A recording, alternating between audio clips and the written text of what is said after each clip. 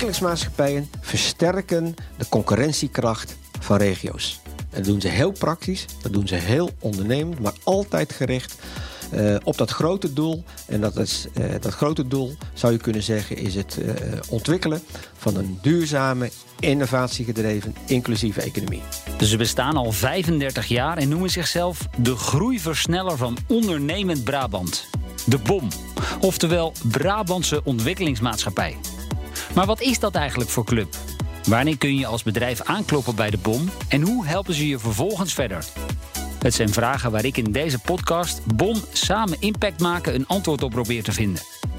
Ik heb afgesproken met 2 groeibedrijven uit de provincie, maar eerst rijd ik richting Tilburg voor een kop koffie bij de BOM zelf. Ja, ik ben inmiddels aangekomen op het kantoor van de BOM in Tilburg. Aan de andere kant van de weg het stadion van Willem II. En tegenover mij Jan Pelle, sinds 2008 directeur van de Brabantse Ontwikkelingsmaatschappij. Ja, Jan, als jij nu op verjaardagen of feestjes staat en je moet uitleggen waar je werkt, hoe vaak moet je dan nog vertellen wat de BOM nu eigenlijk doet? Nou, dat moet ik altijd nog vertellen. Want ook in Brabant zijn er mensen die de kans moeten krijgen om de BOM beter te leren kennen. Dus het is altijd goed om het verhaal van de BOM steeds opnieuw te vertellen. En wat is dat verhaal dan precies? De Brabantse Ontwikkelingsmaatschappij is een economische ontwikkelingsmaatschappij. En wij versterken de concurrentiekracht van de regio. Dat doen we heel praktisch, dat doen we ondernemend. En wij weten die concurrentiekracht steeds meer bepaald wordt door innovatie, door duurzaamheid en de mate waarin die economie open staat voor iedereen. Ja, en als ik dan even naar jullie website ga, dan zie ik daar, wij zijn de groeiversneller van ondernemend Brabant. Maak dat nou eens concreet. Hoe doen jullie dat precies? Nou, dat doen we heel praktisch op een aantal manieren. Wij stellen veelbelovende bedrijven die ook zelf de opvatting hebben, wij kunnen de wereld veranderen met onze nieuwe diensten en onze nieuwe producten. Wij stellen die bedrijven in staat om te groeien. En dat kan zijn door business support aan te bieden aan die bedrijven, of als het hele mooie, goede bedrijven zijn, om te investeren in die bedrijven. Dus dat is een eerste manier om die concurrentiekracht in Brabant te vergroten. Want we moeten het hebben van de toekomst. We moeten het hebben van die nieuwe bedrijven die ons kunnen helpen in de aanpak van die grote maatschappelijke problemen. Dat het mooiste is wat je kunt hebben. Investeren in het bedrijf, dat het ook nog een product maakt waar iedereen trots op kan zijn. Ja, dus je zegt in feite, wij staan bedrijven bij met een stukje business coaching, wij investeren, maar jullie hebben nog 3 pijlers, hè? Jazeker. Wij zorgen er ook voor dat nieuwe, aantrekkelijke buitenlandse bedrijven zich vestigen in Brabant en ook hier blijven. Dat noemen we foreign investment. Omgekeerd, veelbelovende bedrijven hebben een wereldmarkt nodig. Dus wij hebben een discipline trade, handelsbevordering. En helpen dan die bedrijven om buitenlandse markten te betreden. En wij kunnen investeren en mogen investeren in duurzame energieprojecten. En heel concreet lever je ermee een bijdrage aan een beter klimaat. Ja, nou laten we nu eens even inzoomen op een aantal van die voorbeelden. Te beginnen met het investeren, want dat doen jullie zoals je zojuist al vertelde. Ja, over welk bedrijf praat jij nou heel graag op die verjaardag? Ga ik toch weer even terug naar die verjaardagen. Nou, dan begin ik op die verjaardag niet met dat bedrijf. Maar begin ik eigenlijk met wat we ook nog doen. Er is een soort schat die we in de BOM in huis hebben. We hebben ook mensen die vreselijk goed in staat zijn om de economie van morgen te bouwen. Ecosysteemontwikkeling. En wij hebben een aantal jaren geleden zijn we in de gelegenheid geweest om een omgeving in te richten in Os, waar nieuwe, veelbelovende bedrijven op het terrein van medicijnontwikkeling aan de slag konden gaan. We hebben een systeem gecreëerd. En het systeem noemen we Pivot Park. Daar konden bedrijven experimenteren, oefenen en kunnen groeien. Vervolgens zijn we dat bedrijven gaan helpen op Pivot Park. En een van die bedrijven was Asceta. En nu kom ik bij dat bedrijf uit. Dat bedrijf was zo prachtig, zo veelbelovend, dat we ook zijn gaan investeren in dat bedrijf. En wat bleek na 2-3 jaar, het bedrijf maakte geneesmiddel wat als een soort doorbraak is gaan gelden met betrekking tot de bestrijding van bepaalde vormen van kanker. En het is ons gelukt om die omgeving te bouwen, om die bedrijven te begeleiden, te investeren in die bedrijven en uiteindelijk ook nog met dat bedrijf tot producten te komen waar je echt apetrots op bent, dat je daar een hele bescheiden bijdrage aan hebt mogen leveren. Ja, je zegt apetrots, maar ook een product met heel veel impact. En dat is ook belangrijk voor jullie, hè? Dat is heel belangrijk, hè? Dan ga ik weer even terug naar die economie die we met z'n allen moeten zijn. Een innovatieve, duurzame, inclusieve economie. Bij voorkeur dus investeren en aan de slag gaan met bedrijven. Of bedrijven hier halen die een hele concrete bijdrage kunnen leveren aan die grote uitdagingen waar deze wereld voor staan.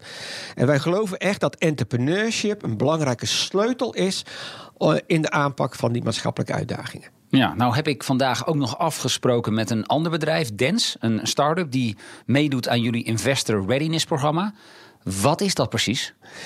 Een Investor Readiness programma is een prachtig voorbeeld van hoe je jonge, veelbelovende, ik zou bijna zeggen dartelende bedrijven kunt helpen in hun ontwikkeling. Het bedrijf komt in gesprek met de BOM, ontdekken dat we een partnership willen aangaan, maar het bedrijf heeft nog een paar stappen te maken om uiteindelijk investeringsrijp te zijn. We hebben een speciaal programma ontwikkeld, waardoor in dit geval Dens samen met andere ondernemers dat programma doorloopt. En aan het eind van zo'n programma is zo'n bedrijf wel investeringsrijp. Ja, want leg nog even uit, wat doet het bedrijf ook alweer? Het bedrijf beweegt zich in de wereld van de waterstof. En die waterstofproducten hebben we weer heel hard nodig in die klimaatopgave waar we staan. We weten nog niet exact hoe in de toekomst welke technologie nu doorslaggevend zal zijn. Behalve dat we dus zon en wind en water nodig hebben. We ook nieuwe technologieën nodig om uiteindelijk dat klimaat overeind te houden in de wereld. En waterstof zou wel eens een potentiële winnaar van de toekomst kunnen zijn. Ja, en dan komt de BOM om de hoek kijken. Want wij moeten dan risicovol, maar met zo'n bedrijf aan de slag. En wij geloven dus in dit geval in die technologie en vooral in die mensen. En garanties heb je niet, dus het kan mislukken. Maar je zou wel heel graag zien dat later gezegd, jongen, de BOM was er wel bij toen aan het begin van deze waterstofontwikkeling er stappen moesten worden gezet. En dan hoop je natuurlijk dat zo'n start-up volwassen gaat worden, hè, van scale-up naar, ik zou bijna willen zeggen, naar echt bedrijf met heel veel medewerkers. Ja. Dus ook weer met impact voor de regio. Impact voor de regio, maar dan hebben wij langzaam maar zeker afscheid genomen, want wij zijn een ontwikkelingsmaatschappij. Dus je komt en je vertrekt. Pivot Park voorbeeld. We hebben die omgeving gecreëerd. Ik ben daar zelf 5-6 jaar voorzitter van het bestuur geweest. Dat is nu in een nieuwe fase terechtgekomen. En het bedrijf gaat in dit geval Pivot Park op eigen kracht verder. Maar je hoopt wel degelijk dat het impact gaat hebben voor de regio. Maar ik benadruk dat die impact veel meer is dan uitsluitend investeren of geld. Die impact is dat ze producten maken, diensten maken die zorgen voor die concurrentiekracht. En eigenlijk kun je zeggen voor een betere wereld. Nu zijn jullie ook betrokken geweest bij de komst van Tesla hier in Tilburg. En ik begrijp dat je daar niet al te veel over mag vertellen, maar dat is wel een heel spannend project, denk ik dan. Dat is een heel spannend project, hè, omdat ook Tesla staat voor een bepaalde technologie, een bepaalde manier van mobiliteit. Hè, die past bij de toekomst. Maar toch even een tipje van de sluier, want hoe heb je dat dan voor elkaar gekregen? Wat is dan het geheim geweest van dat Tesla uit Amerika dan toch gezegd heeft, we komen hier naar Noord-Brabant toe? Ik weet niet of er één geheim is. Maar wat blijkt zeker als het gaat om buitenlandse investering, maar dat is eigenlijk een ervaring die ik breed heb opgedaan de afgelopen 10 jaar, is dat je moet bouwen aan relaties. Dat je vertrouwen moet creëren. Dat je moet investeren in relaties. En dat is ons gelukt.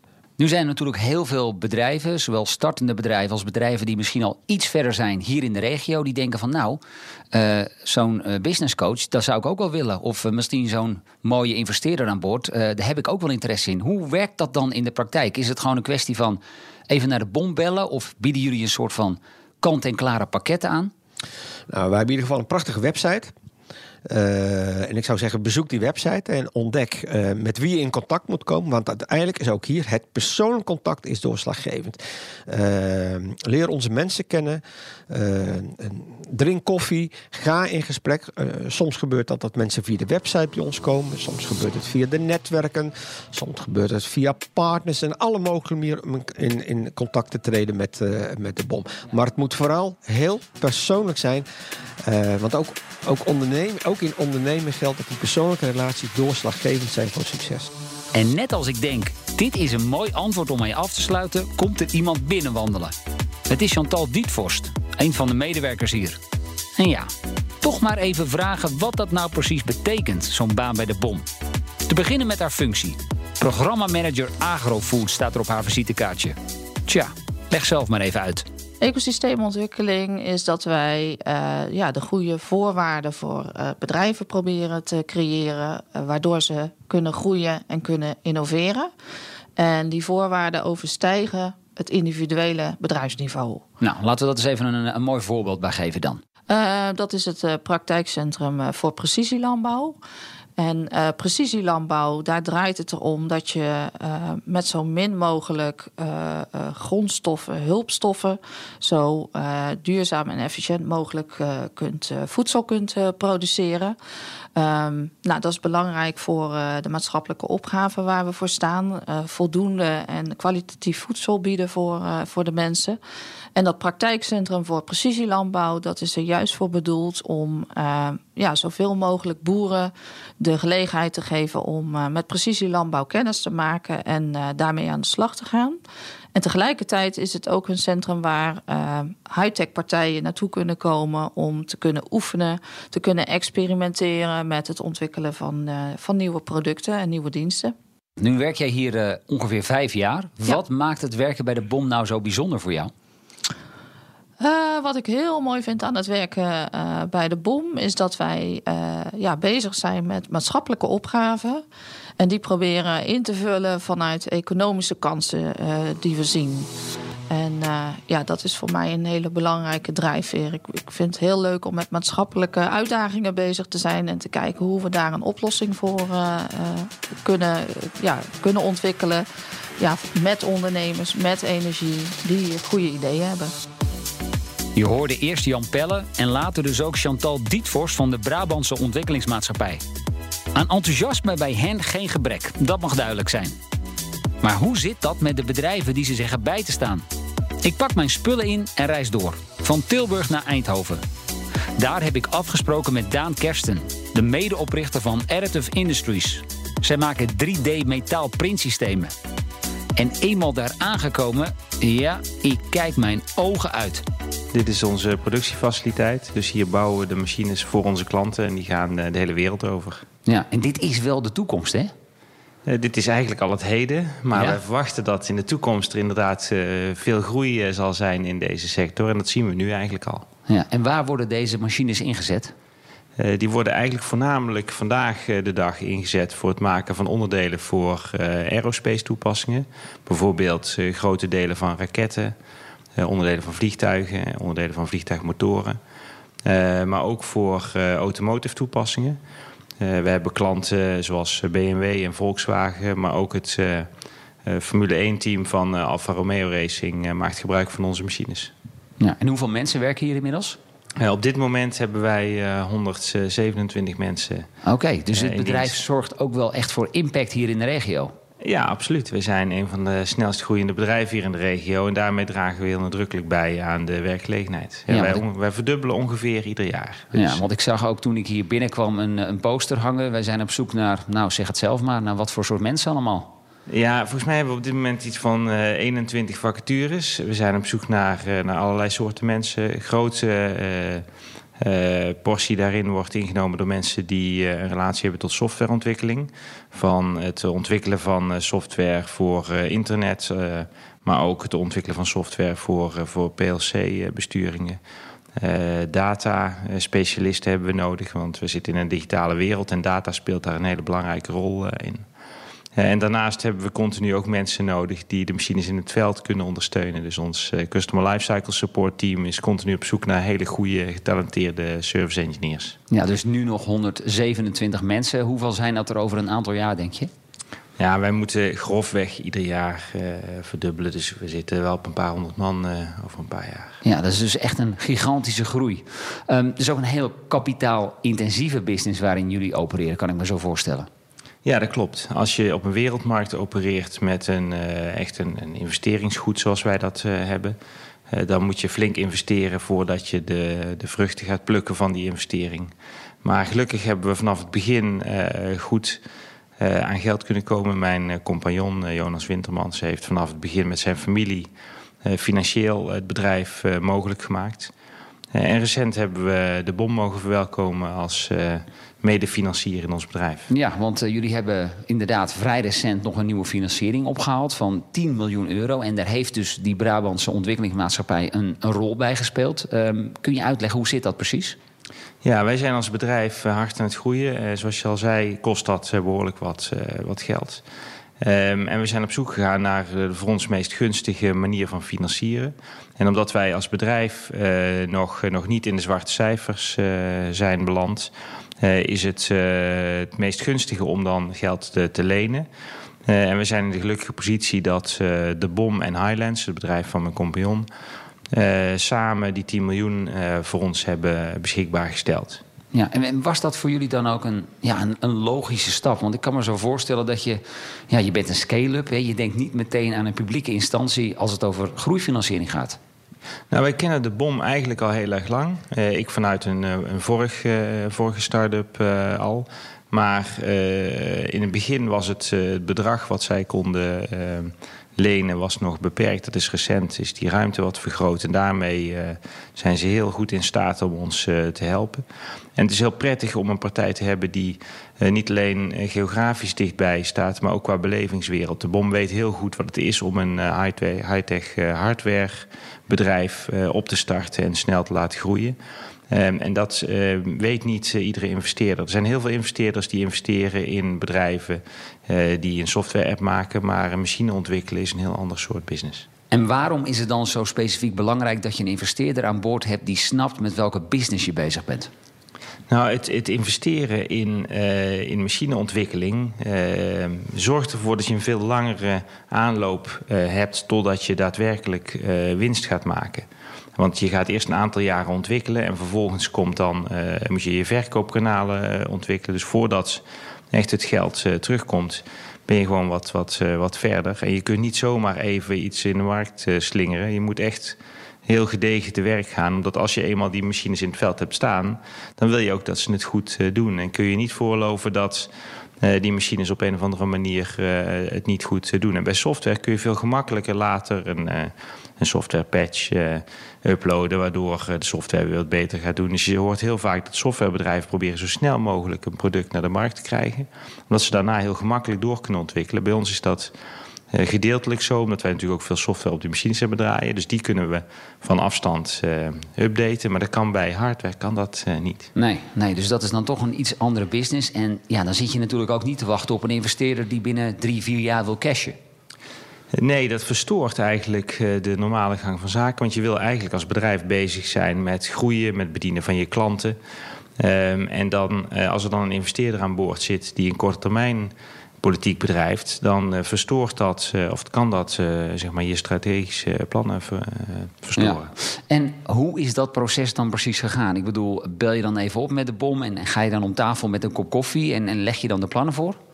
Nou, we hebben een heel goed netwerk in Brabant, in Nederland in de algemene zin wel, maar in Brabant zeker.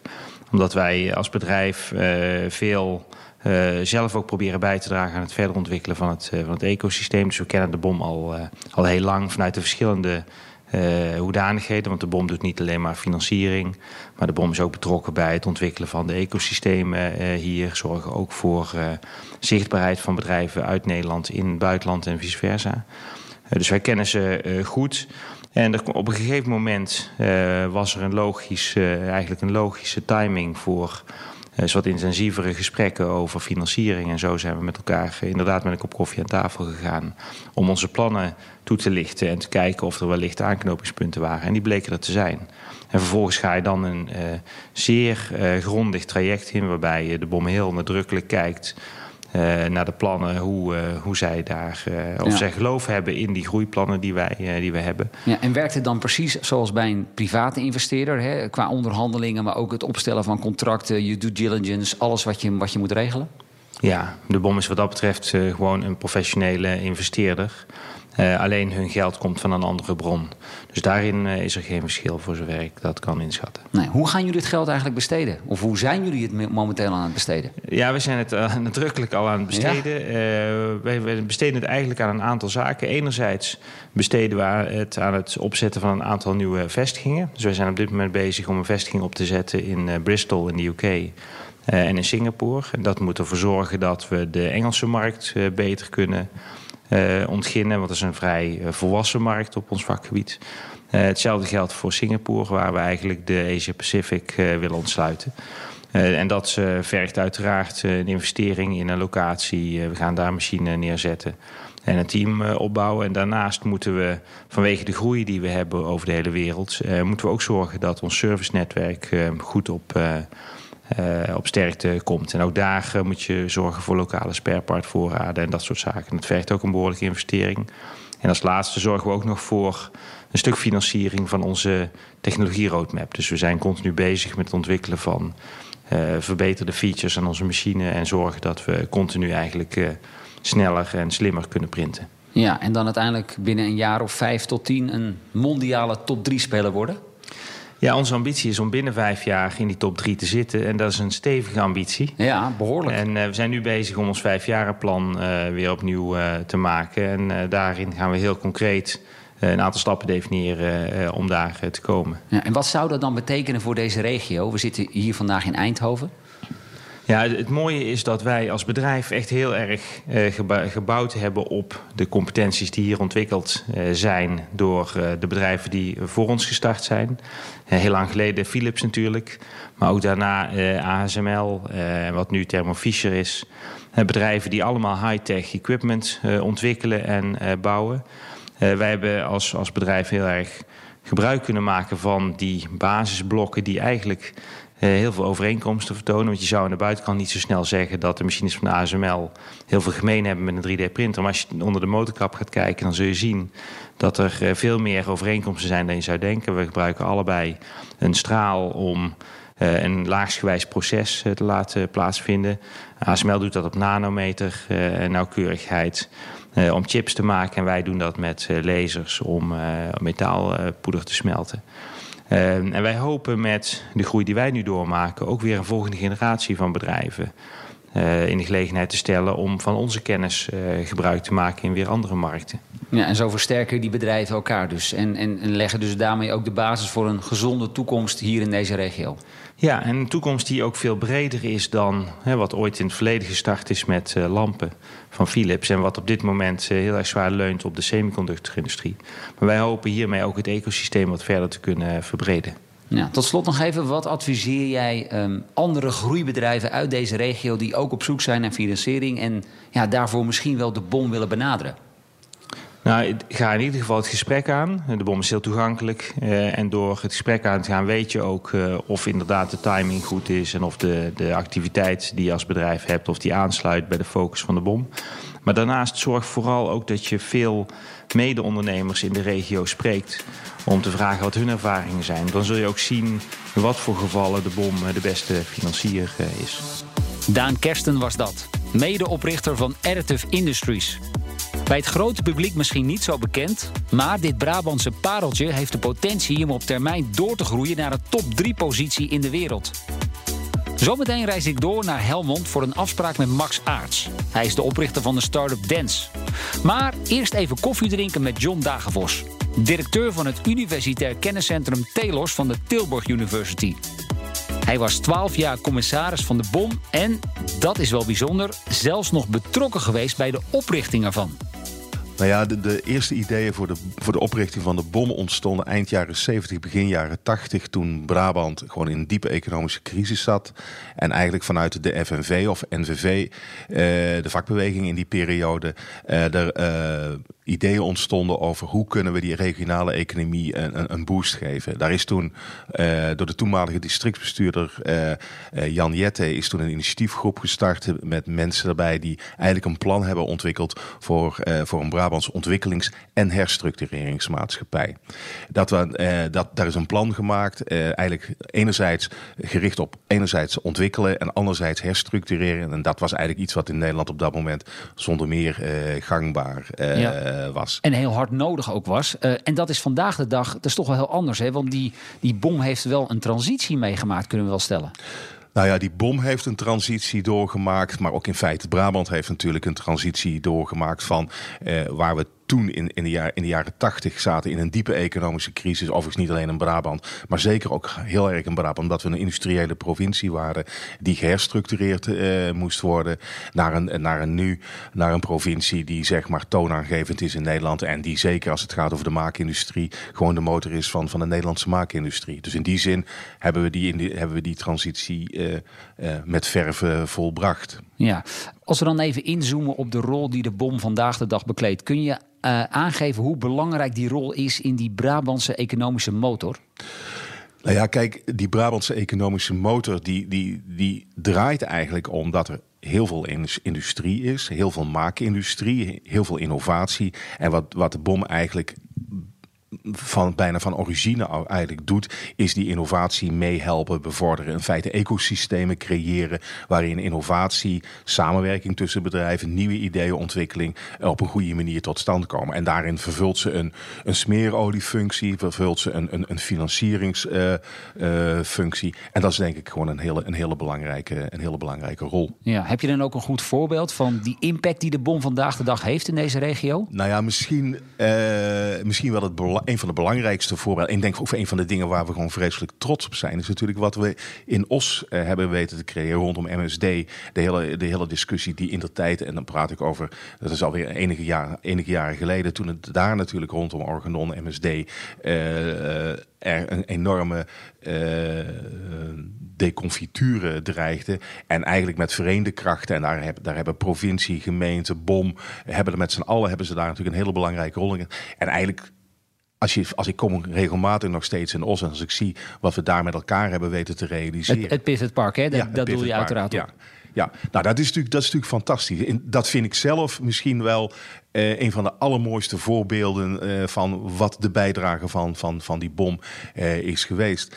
En is dan inderdaad de rol van zo'n regionale ontwikkelingsmaatschappij om alle partijen bij elkaar te krijgen, echt die netwerkfunctie te bekleden?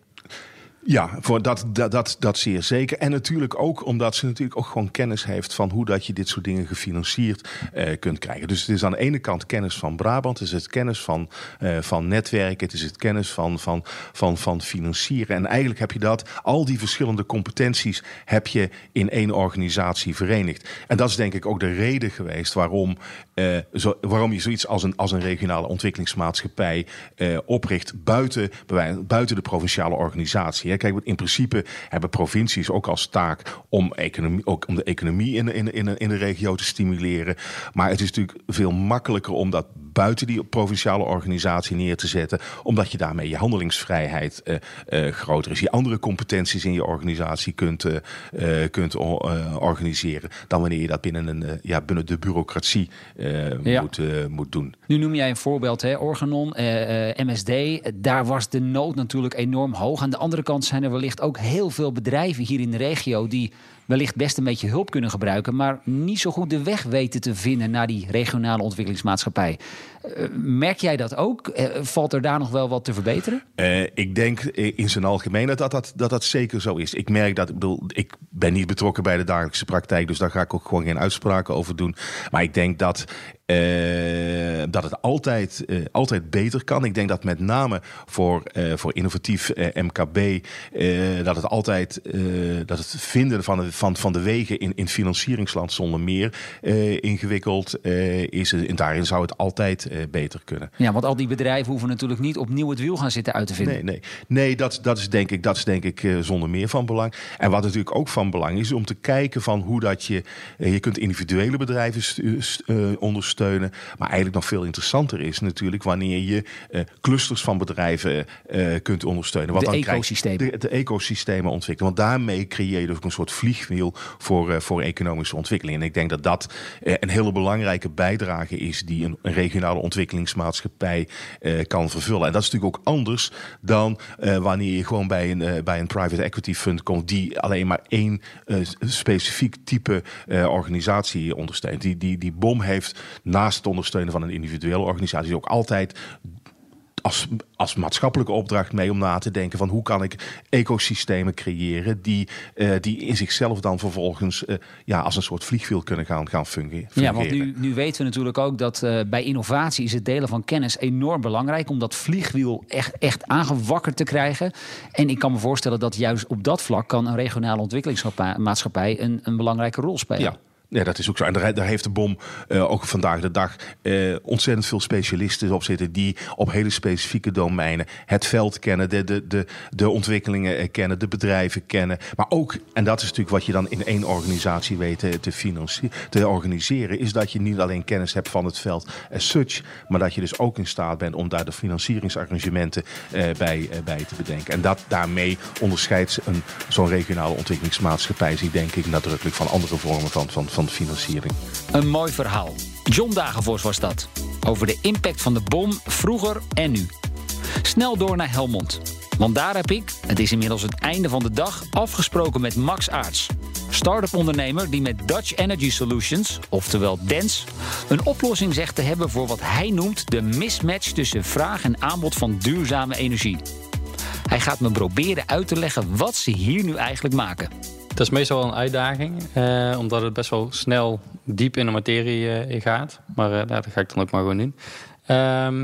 Binnen de energietransitie moet natuurlijk energie voor langere tijd gaan opslaan. En we weten dat batterijen een goede oplossing zijn, maar niet toereikend voor alle applicaties. Daarom kijken we ook naar waterstof. Nou, waterstof in principe een mooi alternatief. Alleen de opslag en transport van waterstof, dat is best wel problematisch. Want je hebt heel veel energieverlies. Ja, en je hebt ook best wel dure opslagtanks nodig. Dus dat betekent als je waterstof maakt, dan moet je het comprimeren, moet je het in druktanks opslaan. Nou, die druktanks zijn relatief duur en je kan best weinig energie meenemen in zo'n tank. Dus wat wij eigenlijk gezegd hebben is van als je dat waterstofmolecuul nou bindt aan een CO2-molecuul, dan wordt het een vloeistof. Een vloeistof die ook al in de scheikunde bekend is onder de naam mierenzuur. En dat is een vloeistof die er precies uitziet als water. En die kun je dus ook tanken zoals je gewend bent met bijvoorbeeld fossiele brandstoffen. Nou, en wat wij eigenlijk doen is wij maken apparaten die mierenzuur terug omzetten naar elektriciteit. En daar zit dus een reformer in. Die reformt het mierenzuur eerst naar waterstof. En op het moment dat die waterstof ontstaat, doen we hem direct in een fuelcel. En vormen we die om naar elektriciteit. En dat gebeurt dus allemaal hier in Helmond. Daar zijn jullie al best heel wat jaren mee bezig. Want het is ooit begonnen met een studentenproject, hè? Ja, klopt. Het zijn inmiddels, even kijken, 3,5 jaar geleden begonnen. 2015 was dat. En toen was het een opdracht van de universiteit. En die zeiden eigenlijk, ga maar iets met energie doen. En toen zijn we met een 10-tal studenten gewoon aan de slag gegaan om te kijken of we iets konden maken. Heel klein autootje gemaakt met het eerste prototypetje op mierenzuur, zeg maar. Omdat op de universiteit een katalysator was gevonden die dat kon omzetten naar waterstof. En zo is het eigenlijk een beetje het balletje aan het rollen geraakt. Ja, en behoorlijk ook aan het rollen. Want jullie zijn inmiddels met 15 medewerkers. Dat doet ook vermoeden dat jullie al een heel stuk verder zijn dan de tekentafel. Ja, inderdaad. Ja, inderdaad, zoals je hier achter je ziet, zijn we ook echt al prototypes aan het bouwen, zeg maar. We zijn nu als DENS dan, na het studententeam zijn we dan DENS geworden. Zijn we nu 1 jaar oud. En beginfase best wel goed kunnen focussen op het ophalen van funding. Ook wel heel erg goed verlopen. En daarom ook snel een team kunnen laten groeien. En willen we eigenlijk binnen nu en een paar weken ons eerste prototype opleveren. Ja, toch even inzoomen op het binnenhalen van een investering. Want dan kunnen we ook meteen het bruggetje maken met de Brabantse Ontwikkelingsmaatschappij. Want die hebben jullie daar bij geholpen. Ja, klopt. Inderdaad. Zij hebben inderdaad in ons geïnvesteerd. Zowel financieel en ook met de business development. Met tijd, zeg maar. Met een business developer. Ja, want hoe zag dat er precies uit, dat traject? Want jij hebt in jouw, laten we zeggen, ondernemende leven al de nodige business coaches verslonden, hè? Dat klopt, ja. We hebben er best wel wat voorbij zien komen. En waar het eigenlijk altijd dan een beetje op misging, is dat veel business coaches of developers die eigenlijk denken dat ze er verstand van hebben, die hebben het vaak uit een boekje geleerd. En die zijn niet zelf ondernemer die door schade en schande wijzer zijn geworden, zeg maar. En juist die ervaring, die heb je nodig, omdat zo iemand dan begrijpt in welke fase een bedrijf zit en wat er dan ook echt nodig is. En ja, die hebben we bij de BOM wel ingevonden. En daar zijn we wel erg blij mee. Ja, want wat heeft hij, want was het een hij of een zij? Dat is Pepijn Herman, dat is een man. Ja, Pepijn. En wat heeft Pepijn precies voor jouw bedrijf betekend? Nou, hij heeft gewoon heel goed meegekeken in waar staan we nu... en welke stappen moeten jullie zetten om jezelf en het bedrijf eigenlijk klaar te stomen voor die eerste investering. En welke stappen moeten we daarna doorlopen om ook bijvoorbeeld het bedrijf een beetje gestructureerd te maken. Wat is er nodig, zeg maar, om alles in goede banen te leiden en ook weer klaar te stomen eigenlijk middels een marktonderzoek naar de volgende investeringsfase.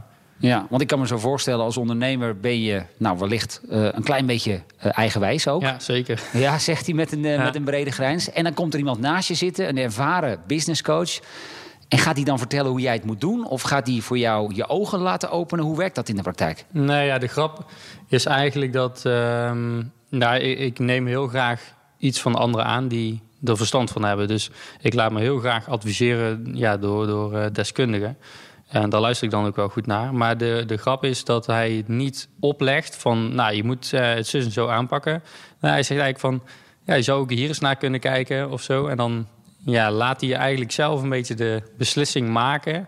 En dat werkt gewoon heel erg fijn. En als we niet denken dat het geen goed idee is, dan doen we het ook niet. Maar het voelt sowieso nooit opgelegd. Het is echt ondersteuning en niet heel erg mee aan het stuur zitten, zeg maar. Ik heb wel het gevoel dat ik zelf nog echt aan het ondernemen ben. Ja, nou is er voor het succes van jullie bedrijf zijn er natuurlijk heel veel aspecten die meetellen.